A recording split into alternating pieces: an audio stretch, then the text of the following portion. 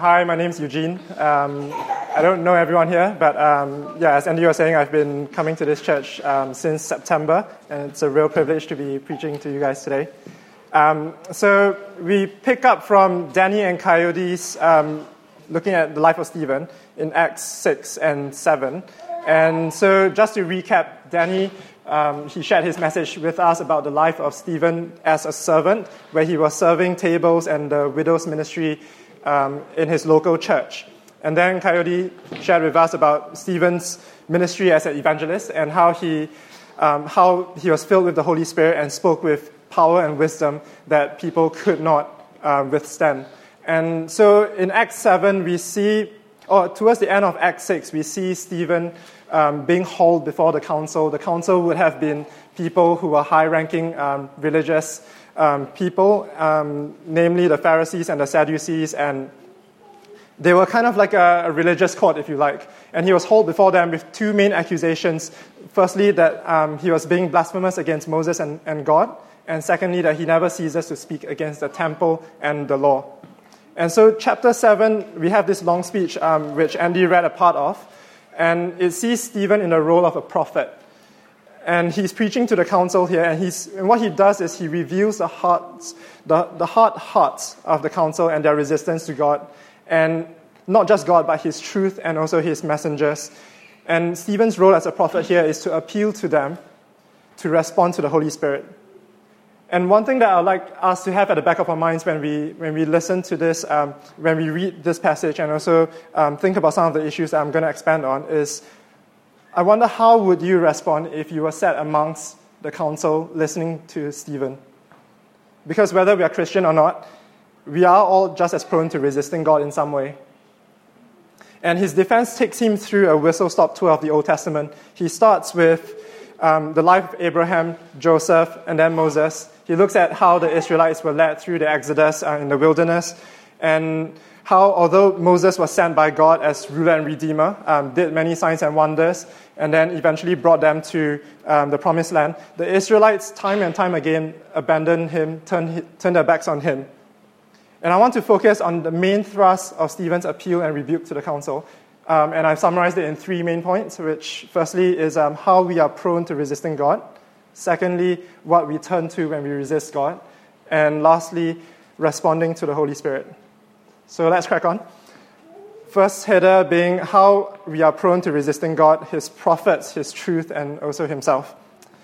And so in this passage, in Acts 7, we see Stephen laying out the backdrop of the Old Testament, where he starts with the life of Abraham. He looks at how God was speaking to Abraham, how God promised Abraham, even though Abraham and Sarah were barren, He promised Abraham a multitude of offspring. And He promised how He would bring that multitude of offspring into a foreign land to be enslaved by that foreign land in Egypt. And then later on that He says He would judge the nation that they serve and then bring them out to the Promised Land. And then He then moves on quickly to the life of Joseph, how God was with Joseph during his time of affliction, and then how he was suffering under the hands of his brothers, and how he was brought to Egypt, sold as a slave to Egypt, and then how God subsequently promoted him to the position of prime minister, and how God was with him through that whole time. And then a turn of events happened when God uses that for good. God uses this whole circumstance, Joseph's affliction, in order to bless the people of Israel. Israel was going through a really hard famine at a time, and so He basically took Israel into Egypt, where Joseph had tremendous favor from Pharaoh in Egypt. And from there, you see the nation of Israel prosper. They grow into a multitude of people, and they start to become a real nation within the country of Egypt. And not just that, but you could see in this story as well that God was actually fulfilling the prophecy that He had already given to Abraham. And you can start to see the hand of God through these stories in the Old Testament. Fast forward a bit more, and the land of Egypt has gone through a change of leadership, and the new Pharaoh is very hostile to the Israelites, and they start to enslave the Israelites. And what happens is that the Israelites become a people that is under servitude, and and times are really tough for them. And God then raises up Moses, and we come to the passage that Andy was reading earlier, where God uses Moses to perform signs and wonders in Egypt. First, you've got the 10 plagues, and then he led the Israelites out of Egypt to the Red Sea. Another miracle there, the parting of the Red Sea, as all of you guys will be familiar with, and then into the wilderness for 40 years. And you can see that God is basically using the lives of these people, this great men of Israel, in order to bring about the very prophecies that he had spoken about and given to Abraham. So there you get a glimpse of the glory of God and the kind of sovereignty that God has over all of time, over all, like, whether good times or bad times. And that takes us to our passage here, where time and time again, even though you can see the goodness of God to the people of Israel, but time and time again, the Israelites in the wilderness, they continue to rebel against Moses, against God's word. As in the passage that Andy read, the Israelites rebelled against Moses, and in rebelling against him, they start to turn to worshipping the things that their own hands make. They start to worship the golden calf. And in their hearts, Stephen also says that their hearts turn back to Egypt. And here we are also similarly prone to doing the same things, that we forget the blessings that we already experienced from God. We forget the times when God has been gracious to us, answered our prayers, the miracles that we've experienced or witnessed. And we often forget these things very quickly because we are forgetful people. When I was writing my master's thesis, as Andy was pointing out just now, I experienced... On the morning at 4 a.m. of the day that I had to submit my dissertation, I still had 4,000 out of 6,000 words left to write. And so, as you can imagine, I was under a great deal of stress, and having not slept for the past 2 nights, I started to panic, and I started to feel this tremendous amount of stress and this tremendous amount of anxiety. And because of all that stress and anxiety, I had this mental block, and it was one of those things that, like, if you couldn't get a breakthrough in the analysis, you couldn't get past it, because everything else subsequently hinged on that one breakthrough. And so, being really tired, I thought, okay, I'll just take a half an hour nap, and hopefully I'll be feeling better. And so I laid on my bed for half an hour, but as you can imagine, like, in those circumstances, you can't fall asleep. And so I was just tossing and turning and just really very stressed. And at that point, I thought, okay, this is not working. And I prayed one of the most desperate prayers that I've ever prayed. And I literally told God, right, like, I'm at the end of my wits and at the end of my tethers. And everything that comes after this, I know it has to be you, because I've tried everything. I'm at the end of my physical and emotional and mental abilities. And I went back to my desk after that prayer, and within 10 minutes, I got my breakthrough. And 10 hours later, I managed to submit my dissertation with half an hour to go. Wouldn't recommend that for anyone, but there you go. But my point is that, like, even after a great triumph like that, I still, whenever I'm faced with a major deadline, even at work or even preparing for this sermon, really, like, I still panic, and I still fall back to the same. I still find myself falling back to the same mode of losing reliance, losing faith in God, and basically just relying on my own strength, relying on my own efforts to be able to get through that task. And I think that is something that a lot of people in this room would be familiar with in one form or another.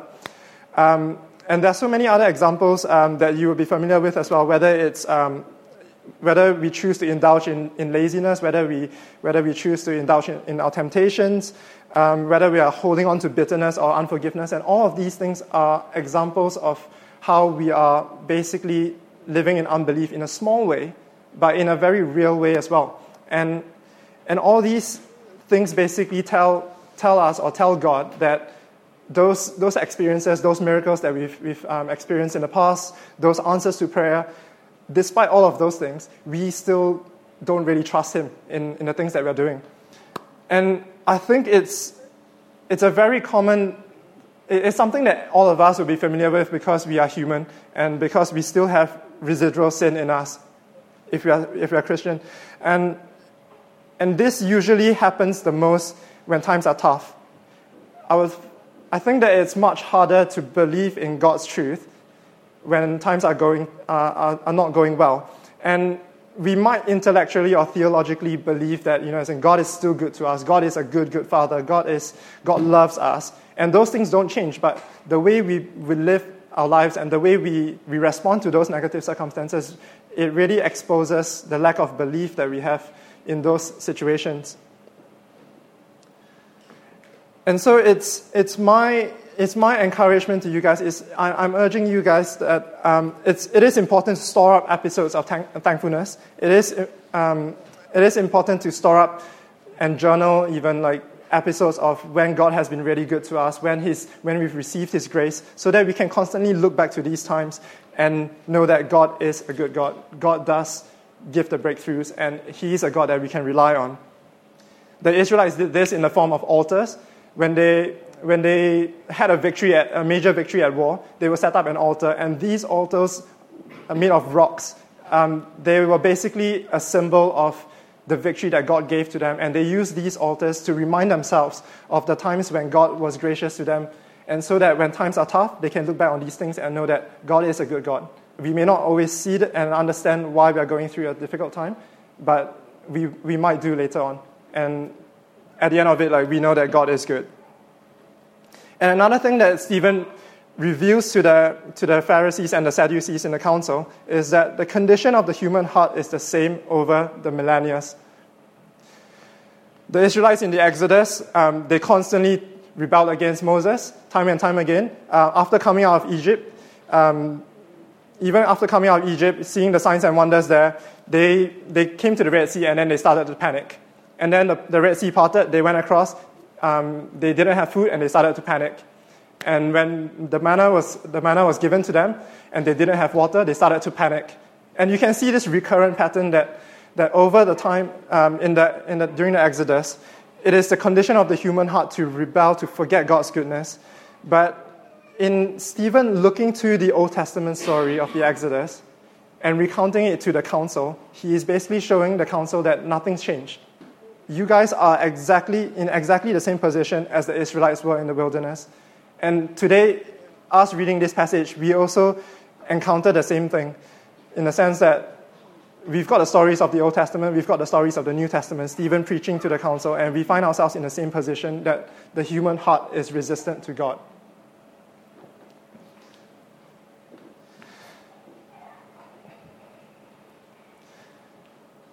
And similarly, so think about the people that were listening to Stephen in the council. Stephen preaching about Jesus and how Moses was pointing to Jesus, this would have been a poignant statement for them to hear, to listen to, because the Jews of Stephen's day had been waiting for the coming of this Savior. It had been prophesied right from the day one, maybe not day one, but when Jesus was speaking, when God was speaking to Adam and saying that He would raise up his offspring and use the offspring to strike the devil's heel. Fast forward, and you have Moses' prophecy in verse 37 when he says, God will raise up for you a prophet like me from your brothers. Fast forward some more to Isaiah, and Isaiah prophesies about how the Messiah, the coming of this Savior, will be known as Wonderful Counselor, Mighty God, Everlasting Father, and Prince of Peace. And that's something that we sing about at Christmas, the coming of the Lord Jesus. And today, our Jewish and Muslim friends are still waiting. Our Jewish and Muslim friends, if you speak to them, they are still waiting for the coming of the Messiah. And it reminds me of this conversation that I used to have I once had with my colleague who's a Muslim. And we were basically sharing with each other about our faiths, about each other's faiths. And I was telling him about Jesus, and he was telling me that he was still waiting for the Messiah to arrive. And I do wonder, though, do we really want to know these answers? Do we really want to know if there is a Savior? What would it look like for that Savior to be here? Even if we are not a Christian as well, I think non-Christians as well would know a sense of this longing when we think about the injustices of the world, when we think about yet another story of pedophilia, about sex slavery, about corruption in governments, about yeah, the list goes on, but like whenever we think about how there's evil and injustice in the world, where there's still suffering, there's a part of us that longs for a solution, longs for something better, knowing that there has to be something bigger, there has to be something better. But I wonder if we really do want to seek that solution. Because billions of Christians across the 2 millennia since Jesus have already encountered Jesus, and they profess to knowing and experiencing the living God. Stephen had the Old Testament to recount to the council, but we have both stories in the Old Testament and the New Testament, evidence of the prophecies fulfilled in Jesus. But the Bible uses harsher language yet, calling it sinful nature and unbelief. Stephen surely had a sharper choice of words when he called the council a stiff-necked people. And I wouldn't go so far as to call people uncircumcised. But he had a point in that we are resistant to God's intervention or prompting. In that sense, we are stiff-necked, unwilling to change, stubborn in our ways. And the Holy Spirit is described in Scripture as gentle in dealing with us. He's described as a dove, and a dove can be resisted and easily quenched. We are beings made to worship something or someone. And when we turn away from God, we necessarily turn to something else. And this we do whether it's subconsciously or consciously. And this brings me to my second heading, which is what we turn to when we turn away from God. And I've got two main points here, which is basically that we tend to turn to idols and temples. And what I mean by idols is we tend to turn to the works of our hands. Stephen was basically showing that the Israelites turned to make a golden calf, and they rejoiced in the works of their hands. And we do the same as well when we pour ourselves into our achievements, our jobs, our relationships, even our children, though I don't have those yet. And we start to obsess about these things. And an indicator of us doing that is when we find ourselves despairing and losing hope when these things are taken away from us, when we are deprived of these things. We lose our joy and peace when these things are robbed or taken away from us. The Israelites also turned back to Egypt. And this is basically saying that like we tend to return to our old ways of living, our old comforts that we were used to, that we were familiar with, when we turn away from God and when we start to be resistant to His truth or to His messengers. But there is something better which Abraham and friends knew. And this is the reliance and faith in our unchanging Creator. Secondly, we tend to turn to temples, by which I mean holy things but emptied of God. And Stephen exposes the emptiness of the councils and the Israelites' zeal for the temple and the law, in that they were accusing him of blaspheming these things. But as you can recall from the passage that Andy read, they were devoid of their relationship with God. They were basically trying to create something where they can put God in a box. But the response comes that the Most High does not dwell in houses made by hands. The people have become obsessed with these things that they create. And we also are vulnerable to these things or susceptible to these things when we start to idolize things that are seemingly holy, but pull God out of it and empty these things of God. So these things might be good things like church, Sunday services, dance, singing, the cakes that we enjoy on Sundays, things that we associate with church, with holy things. But if it doesn't ultimately come back to God, Dan's feeling full of himself now. When we ultimately don't come back to God, then we're doing the very same thing that the Israelites are doing here, that the council is doing here. We are emptying these good things that were given to us by God of God Himself. These things were meant as a signpost. These things were meant to help us meet with God, to help us in our relationship with God. But if we take God out of the equation, then we start to idolize these things in themselves. But what then should we do? And that's where I come to my third header, which is responding to the Holy Spirit. How and why should we do so? if we read a bit further on from the passage, we start to see how Stephen is full of the Holy Spirit. He's in the midst of being stoned, but he's full of the Spirit, and he gazes into heaven and saw the glory of God and Jesus standing at the right hand of God. And what this tells me is that even in adversity, in the toughest of times, he was able to enjoy a certain sense of peace, a real calm and peace, knowing that God is sovereign over all of these things, even the very stoning that he was going through.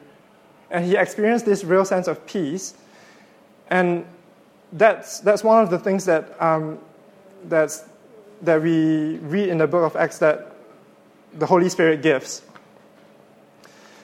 Coyote, last week, he was pointing to how Stephen was also filled with the Spirit, and with that he preached with power and wisdom. He was able to debate with the Israelites without them being able to withstand him.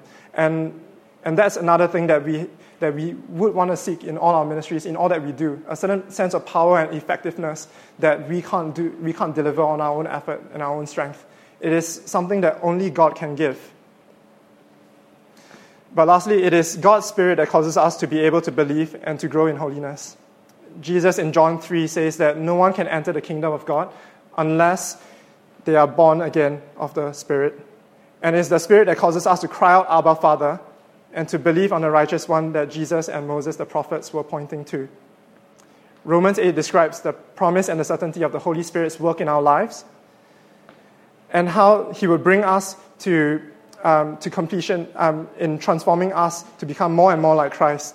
And this is something that Stephen experienced when he died a martyrdom, which was very similar to Jesus' death, where he died praying for the very people who were killing him, saying, please do not hold these sins against them. Stephen's appeal to the council then, and to us as well, is that we should respond to the Holy Spirit's work in our lives. We should respond to the person that both Moses and him were pointing to, and his appeal is for us to respond to Jesus. You see, the story of rebellion that the Israelites go through over and over again might be a broken record, but God's love for us is steadfast. He's shown this throughout the whole of the Old Testament in how he continues to pursue the Israelites despite their rebellion, and he continues to do so today as well when we come to him and ask for forgiveness. So today, if you hear his voice prompting you, nudging you, perhaps it's a niggling feeling that we feel when we are reading our Bibles or listening to a sermon, the psalmist in Psalm 95 urges us, do not harden your hearts, as with the Israelites in the wilderness. But how then do you know if it's God's voice that we're listening to, that we're hearing? And the answer is that by praying and testing it against what he has already said to us in this book. As in 1 Thessalonians 5, when he says, do not quench the spirit, do not despise prophecies, but test everything, hold fast to what is good. Let's pray. Yeah, Father, Lord, we thank you so much for the stories in the Old Testament and also in the New, Lord, of this speech that Stephen gave to the council, of the demonstration of your love and steadfast love for us, Lord, throughout all of time. And we thank you, Lord, that by your Holy Spirit, Lord, we are given free access, open access to come into a relationship with you. We pray, Lord, that you will continue to fill us with your Holy Spirit, Lord, to enable us, Lord, to resist temptations, to resist evil, Lord, in the times, especially in times when it is tough, Lord. And we pray, Lord, that you continue to help us, Lord, to become more and more like your Son. In Jesus' name, amen.